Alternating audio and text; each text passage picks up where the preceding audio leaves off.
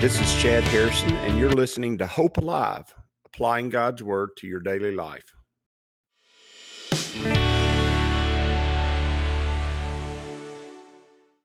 Hi, this is Chad Harrison, and I am the teaching pastor of Lake Community Church and have been serving as a pastor for 25 years.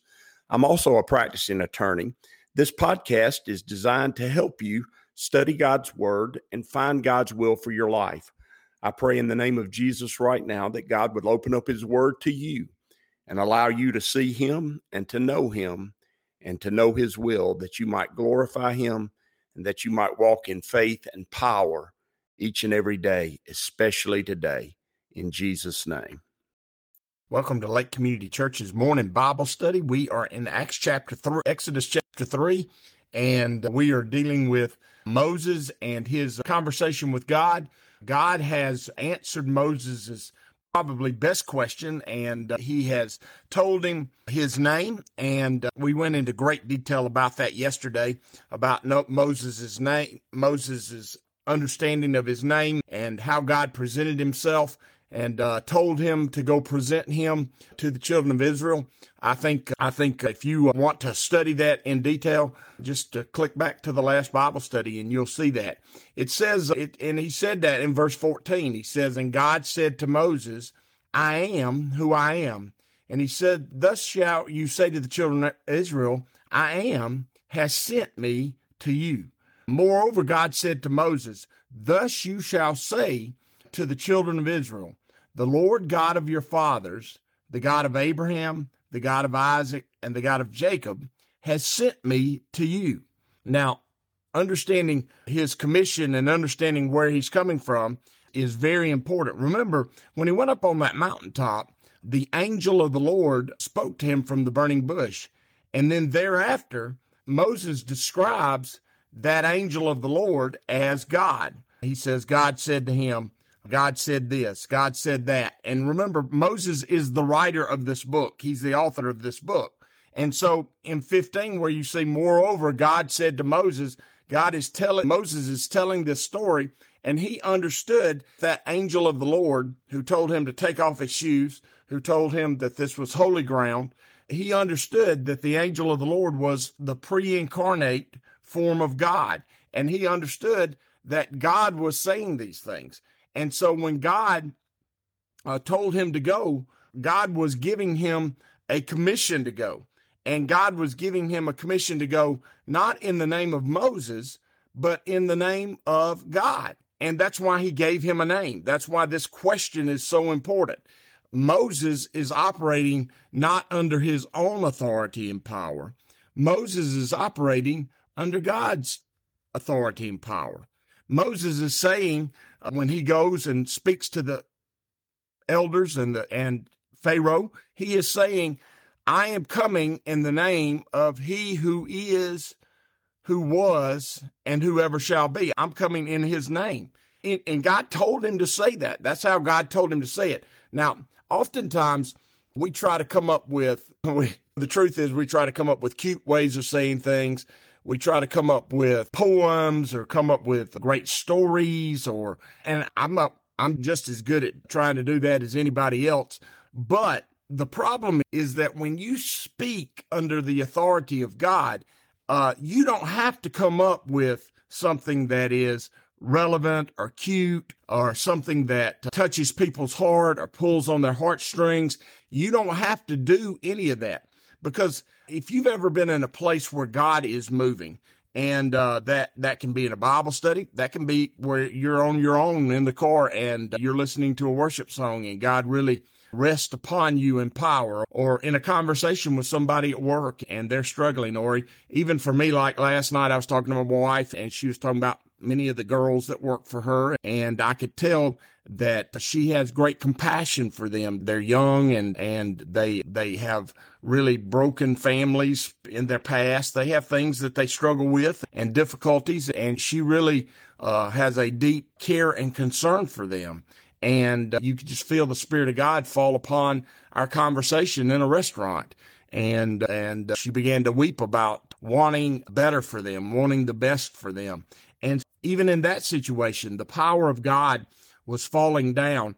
And oftentimes what we try to do is when we feel the power of God happen in a situation or happen in a certain way, we try to go back and make that happen again. And that's not necessary. In fact, that's not even really possible. You can't reconjure God up. God shows up, and He shows out when the time is right and when the situation is in place.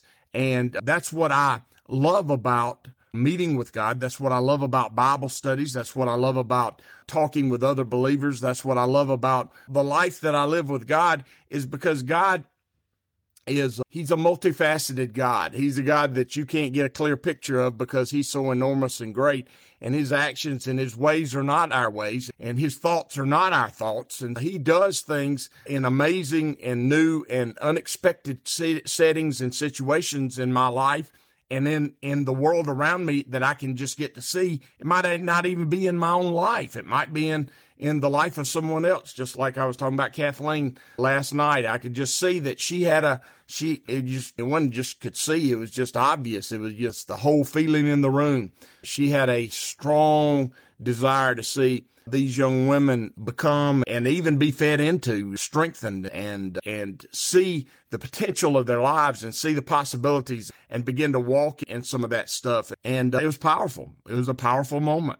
Those powerful moments happen with God all the time. It's not like that's just something that popped up all of a sudden. I hadn't seen it happen in a while. I almost broke down and cried Sunday morning, not during the sermon, not during the worship, when a child said, when I asked him, "Is Jesus Christ your Lord and Savior?" before I baptized him, he said, "He is." And the way he said it, I don't really know what it was. I don't have a clue. I don't have an answer for that.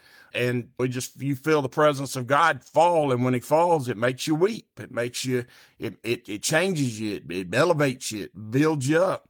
And we're not here trying to conjure that up. But what we are doing is we're here trying to seek Him out. And those are two different things. If I'm conjuring, I'm trying to redo something that happened before. I'm trying to work a magic spell so that I can control God. That's not how God works.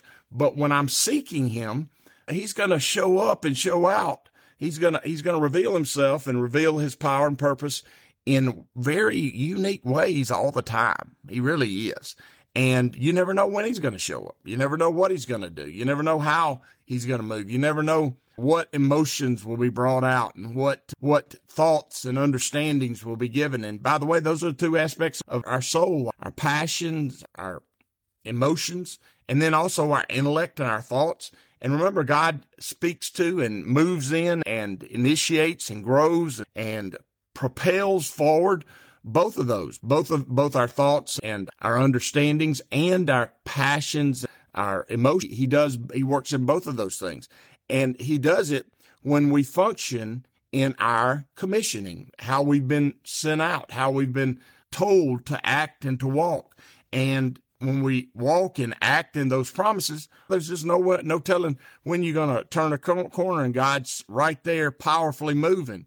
And He's always there. You just don't sense Him with that great power. We just couldn't. Our emotions become overwhelmed if we were. We're going to need those perfect bodies, and we're going to need that perfect understanding to be in front of God and see Him perfectly, because our emotions would run amok, as it were to be said in the south of Alabama. They were to run amok if we didn't have that complete understanding, if we didn't have that heart and mind that could understand, could take in, and could hold the gravity and the greatness of God.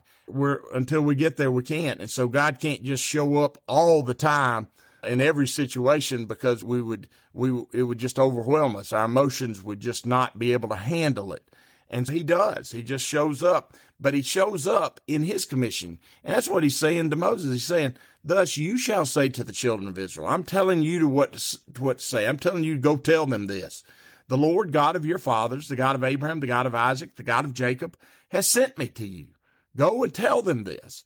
And He says, "This is my name forever, and this is my memorial to all generations." What He's saying is, this is something I'm gonna be called a lot. This is how I'm gonna describe myself. And by the way, this is how Jesus describes Himself. He says, "Before Abraham was, I am." When they came to arrest Him in the Garden of Gethsemane, they said, "Are you Jesus?" And he said, "I am." And they were knocked to the ground. When the chief priest asked him, "Are you the Christ? Are you the Son of the living God?" And he said, "When you see me again, you will see me sitting at the right hand of the Father." He said, "I am. I am God." And he is. And so when he told him to tell them that he was I am, he is the great I am, and he's been there forever and ever. And he since time began, because he's the author of time, he's been there, and he's going to be there at the very end. He's going to be there at the end of this universe and this time and space, and then he's going to make a new heavens and a new earth. And wow, there's no telling what's liable to be with that. That's liable to be real cool. All of you science buffs out there, that's going to be some good stuff. He says, "This is my name forever, and this is my memorial to all generations. Go and gather the elders of Israel together and say to them, the Lord God of your fathers, the God of Abraham, Isaac, and Jacob, appeared to me, saying, I have surely visited you, and I have seen what is done to you in Egypt." What he's saying is, go tell them that God told you to come to them, and go tell them that I am sent you, and go tell them that I have seen what the Egyptians have been doing. Go tell them that it's not unknown to me, that I know what's going on. Go tell them that I understand what's happening. And for everyone, but especially people who don't know God very well, it is a great revelation to them. Sometimes it's an overwhelming revelation to them, but it's a great revelation to them to hear that God not only knows what's going on, they have a sense of that. We've given them things in place of God to make them think that. He knows when you are sleeping. He knows when you're awake. He knows when you've been bad or good, so be good for goodness sake. We have that understanding in our society of omnipotence to know everything. We know that, okay?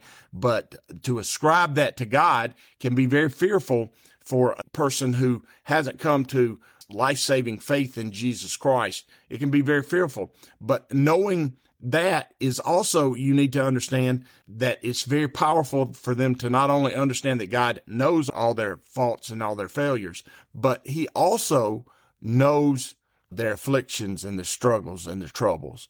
He is very familiar with those things. And when he said, I have surely visited you and seen what is done to you in Egypt, what he's saying is, I've been down there. I've been in the midst of it. I believe that the angelic host had been walking in Egypt and seeing what is going on. Maybe even Jesus himself in the pre-incarnate form went down there at some point in time and walked the streets of Egypt and walked the fields and saw the children of Israel and their afflictions. Let me tell you something. God is intimately knowledgeable about your troubles and your sorrows. He's intimately knowledgeable about your failures and your sin. He is. But he's also intimately knowledgeable about the struggles that you have. And that's what that word affliction means, that he knows how sin has its results in our lives. He knows the consequences of it. He knows the symptoms that it causes and the struggle that it makes. And he says, I know them.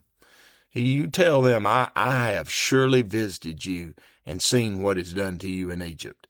And remember, Egypt's picture of the world, so that then when we extrapolate this properly to the New Testament, we understand that God says that to us. And let me tell you something. It is a powerful moment in a person's life when they realize not just that God is omnipotent and he knows when they've been bad or good, but it's powerful when we realize that God understands our afflictions and our pain, that he understands the struggle.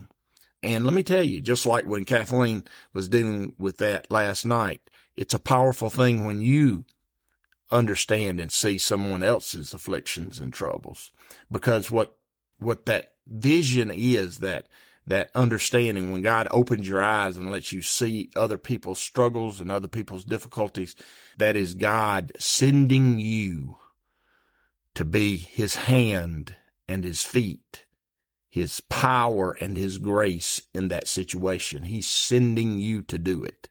And don't miss out on it. If your eyes are open to it, then God is preparing you to be the agent of change, the agent of life, the bearer of his hope in that situation.